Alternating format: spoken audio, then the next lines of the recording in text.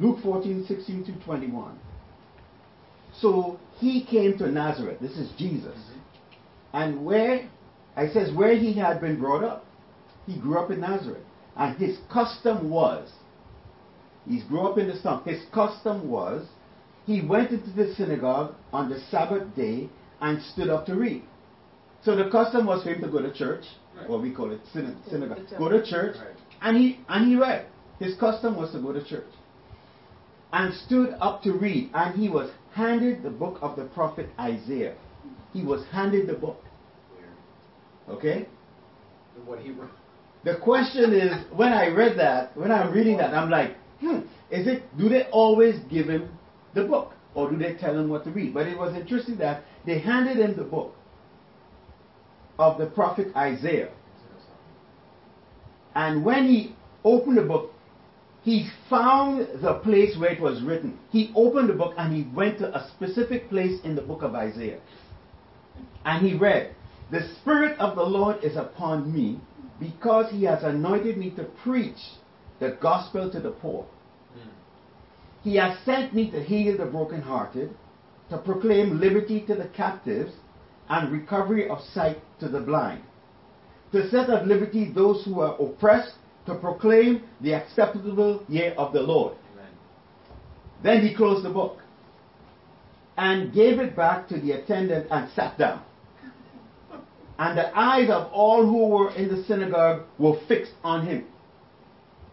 And he began to say to them, "Today, this scripture is fulfilled in your ears." Right? Now, I'm read this and I'm like, there was something unique about that day when he read it. Because what happened, he did what he normally does. He goes, they gave him the book, but the way he read this scripture, he read it as someone identifying their purpose. Because it says here, he closed the book and he sat down, and the eyes of all of the synagogue were fixed on him. So he read it, he sat down, and they were looking at him. It's like somebody reading something that's speaking about them, but they now are proclaiming what it said. He read it with such conviction that they'll have to look at him. And what is he saying? Right. So, when you read this, Jesus never gave his designation. When I say designation, if you read further down in the scriptures, they know who he was. He grew up in the town. They knew this is Mary's son. This is Joseph's son. They know he has brothers and sisters. So what he did here, he didn't give his designation. They know his name, but his designation is, it's a description or a title. Typically one that is officially bestowed. He did not say, "I am the Christ." He did not say, "I am the Son of God." He did not say, "I am the promised Savior." He just proclaimed his purpose. Right. Who he is, why he's there. He proclaimed his purpose. And if you look through scripture, when Jesus spoke, he never gave his designation. It's very few people he gave his designation. He said, "I am the Christ." Very few people in scripture. But people always say, "Who are you?" Who are you? Okay, so they know who he was, but they didn't know his purpose. It's amazing how we grew up with people. And as I said last week, I remember I had a picture of myself as a little kid in this picture. You never know who you're going to grow up to be or what God is going to call you to do. You know, who would have thought? Like him, there I said, only Mary knew, Joseph knew, maybe the siblings knew, but still wrapping your head around that, nobody else really knew. Okay? So if you look at what he said, he never gave, what I want you to remember, he never gave his designation. And the title, as I said, is "Where is Jesus? Do you see him?" He never says who he is. Okay? But I'm going to build up on this. So let's go to Luke 4:43. In verse 43, he said to them, "I must preach the kingdom of God to other cities also, because for this purpose I have been sent." So when he said here in verse 18, the Spirit of the Lord is upon me, because he has anointed me to preach what? The gospel. He had anointed me to preach the gospel of the kingdom of God. He had anointed me to preach the kingdom of God. And this is why I was sent, to preach the kingdom. And what he spoke here, and he said, sent me to heal the brokenhearted, proclaim liberty to the captives, recovery of sight to the blind, set at liberty those who are bruised, oppressed, to proclaim the acceptable year of the Lord. That is what the kingdom of God is about. The kingdom of God is about healing the brokenhearted, delivering people. The kingdom of God is about proclaiming liberty to the captives. Not only proclaiming it, but exercising it, as you will see when I'll show you what Jesus was doing. Recovery of sight to the blind. Set at liberty those who are oppressed. Right? Mm-hmm. He said, this is why I was sent, to preach the good news of the kingdom. That you don't have to be oppressed, you don't have to be depressed, you don't have to be held captive by the power of sin. Right. This is why I was sent. Mm-hmm. And all those who he sent, when he resurrected, before he ascended, he said, go ye therefore and preach the gospel, the good news. What? The gospel of the kingdom to all the nations. Glory to God. This came, what he proclaimed there about why he was sent, is why all those who come after him have been sent to preach the gospel of the kingdom. Let's go to Matthew 24:14. Jesus is saying, and this gospel of the kingdom will be preached in all the world as a witness to all the nations, and then the end will come. This gospel of the kingdom will be preached in all the world as a what? A witness to all the nations. When he said witness, what is he talking about? If you go back, what did we were talking in John 17, what did Jesus pray? Father, that they would be one. The glory you have given me, I have given them, that they would be one. That the world will know that you sent me. The church will be a witness of who Jesus is. Do you get what I'm saying? Yeah. When the gospel of the kingdom is preached by the church, and people start living the reality of the kingdom of God, glory to God, it will be a witness to all the nations, because this gospel of the kingdom has to be preached in all the earth. Yep. It will be a witness to the nations of the kingdom and of the glory and of the wisdom of God. When that is done, he said, then the end will come. So, is Jesus going to come this year? No, he's not. This gospel of the kingdom has to be preached and be a witness to the nations. Right now, the condition of the body of Christ, it's not a witness of the kingdom. It's not a witness of Jesus of this Bible. And when I start showing you what the Jesus of this Bible has done and what he has mandated us as the body of Christ to accomplish, you would see that the church is not ready. That's why I'm saying the word that he has given me for this season, and I'm not the only one. He's given it to others. He's given it to others. Of the season, of this time in history, of what and how we're supposed to conduct ourselves. And what Jesus says, I am building my church, and the gates of hell will not prevail against it. Yep. It's revelation of who Christ is. Right. It's not the mental. It's not the logos. It's the rhema word of who Christ is. It's going to be revealed to the world by the preaching of the kingdom of God. And that revelation will be a witness to the nations of who Christ is. It's going to be seen through the church. I'm not talking about those with the religion. I'm not talking about those who play in church. I'm talking about those who have an understanding of the revelation of who Jesus is. I know you guys have a revelation. You guys know who Christ is. You have a revelation. Yep. It's in here. It's burning in you. Yep, there it is. You see? In these days, these coming last days, God is going to use. He's going to use people like you. He's going to use people like you. And, people get it twisted, thinking that it's a pastor or some leader. No, we are all part of the body.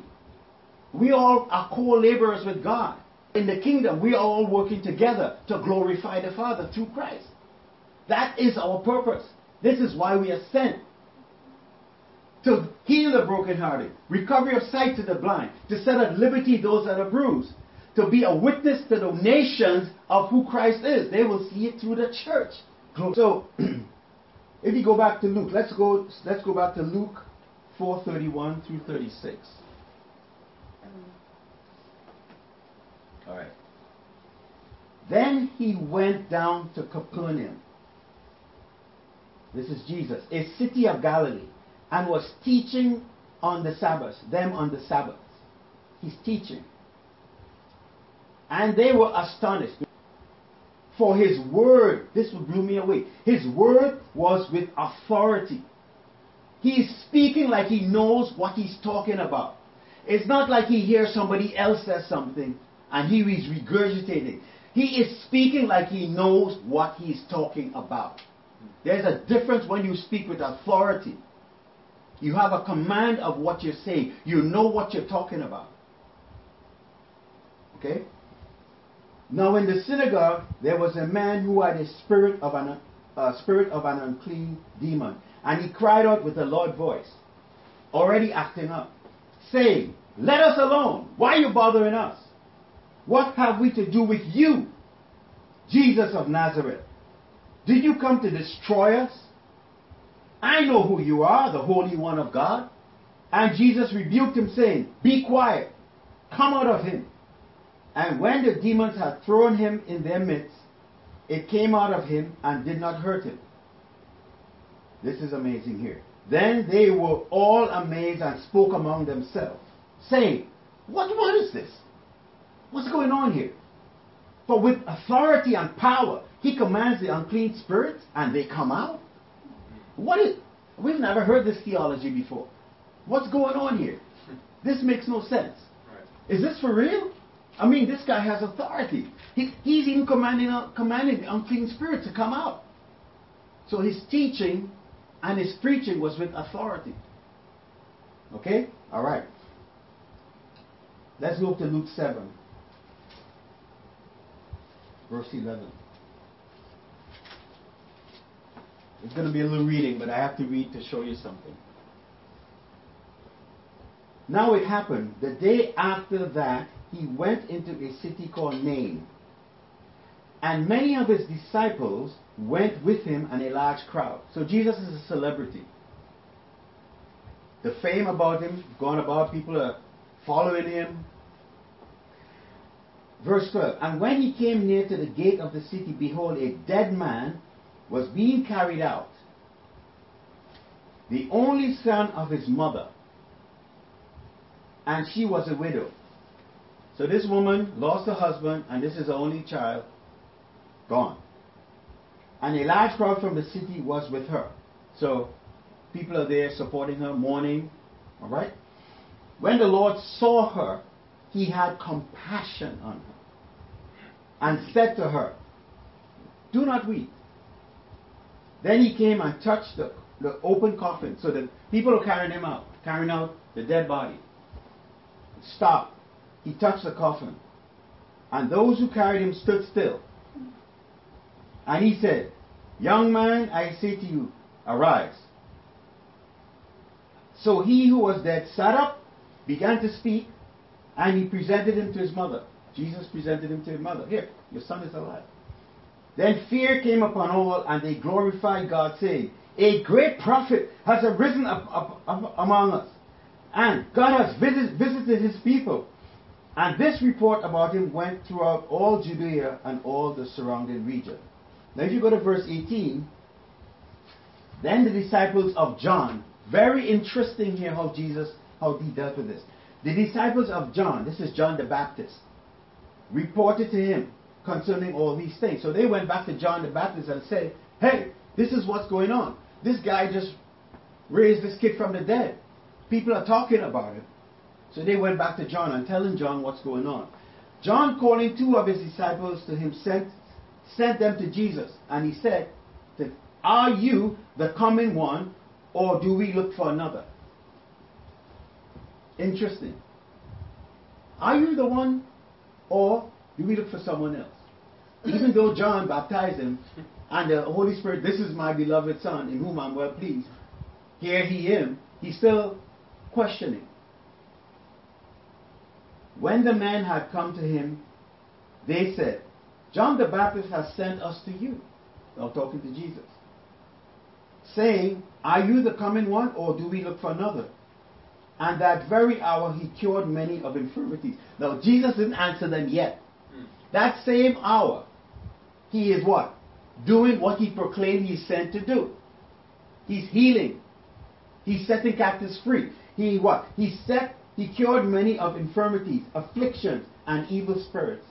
And to many blind he gave sight.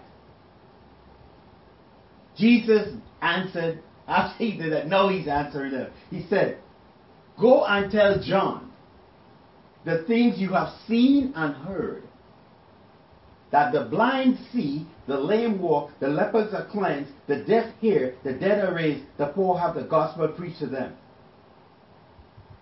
He didn't say John, he didn't say I am the one.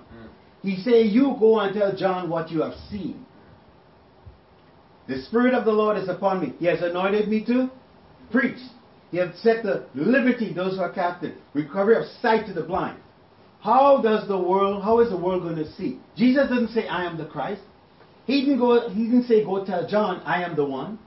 I am the Christ. He said tell John what you have seen and heard. Let what I have done, let the works be a witness of who I am. Let the works be a witness of who I am. The works that will be done through the church will bear witness of who Jesus is. You hear what I just said? We don't have to go around saying we are this or we are that. It says the works that we do bears witness of who Jesus is. And what you notice about Jesus, Jesus never went around saying, I am the Son of God. I am the chosen, I am the Messiah. He never did that. He said, believe the works. Now I have more. Okay? He said, believe the works. Okay? He never said, I am. He never pointed to himself. He said, based on what you see, should tell you a testimony, be a witness and a testimony of who I am. Okay. So what is the world seeing and hearing about Jesus? In John 10, verses 22 to 25, and then in that same chapter it will be 37 through 38. Amen. Okay. Now, it was the feast of dedication in Jerusalem. It was winter. Jesus walked in the temple in Solomon's porch. This is nothing new. Then the Jews surrounded him and said to him, how long do you keep us in doubt? How long are you going to keep us in doubt? If you are the Christ, tell us plainly you are the Christ. Tell us. Jesus answered them, I told you, and you do not believe. Now what did he tell them? He didn't tell them I was the Christ. He said, the works that I do in my Father's name, they bear witness of me. He said, what I do bears witness of me. But you do not believe because you are not my sheep, as I said to you. My sheep hear my voice, and I know them, and they follow me. He never answered them. He said, if you are my sheep, if you recognize what I am doing, you should know who I am. The ones who recognize who, by the works, who recognize Jesus, they are his sheep. Do you understand? They are his sheep. And if we go to, let's go to verse 37 and 38. He said, verse 37, if I do not the works of my Father do not believe me. If I am not doing the works of God, don't believe me. But if I do, though you do not believe me, believe the works. You don't have to believe me personally, but the witness, the works. Believe the works, that you may know that and believe that the Father is in me and I am in him. It's not what I say, it's what is revealed through me. It's what is done through me testifies of who I am.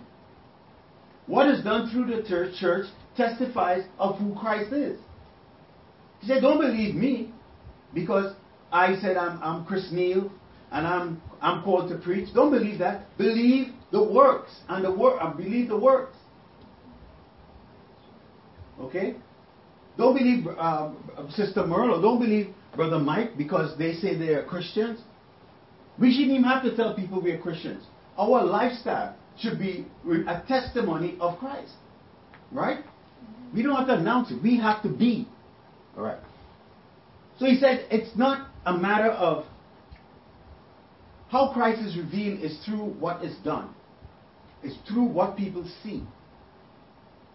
Okay? And I know many who don't want to be bothered with church, who don't want to be bothered with religion, because they see it as hypocrisy. They see it as hypocrisy. Why? Why is that? No, we're not going to go into that this week. We're going to go into that next time. But he said, how long will you keep us in doubt? And he never answered. He never answered plainly. I think one of the people I remember was somebody, the woman at the well. He said, he told her who he was. And there was another person he healed. And he said, tell no man. Yeah. Believe the works. So, just a couple of things in closing here. Understand the gospel of the kingdom. You know, we hear a lot about prosperity. We hear a lot about grace. We hear a lot about a lot of things. Those have its place. They have its place. It has its place. But we can't get it twisted. It's not about the mansions. It's not about the cars. It's not about that. Jesus said, the Word of God says, the covenant. God has given us power to get wealth to what? Establish His covenant. And if you go in the book of Acts, you see what they were doing. It's about putting the needs of others before your own. Okay? It's so clear to me. It's clear. I know it's clear to you guys. The things we see in the church, in the body, it's not right. Things we see. Some things are right, some things are blatantly not right. Mm-hmm.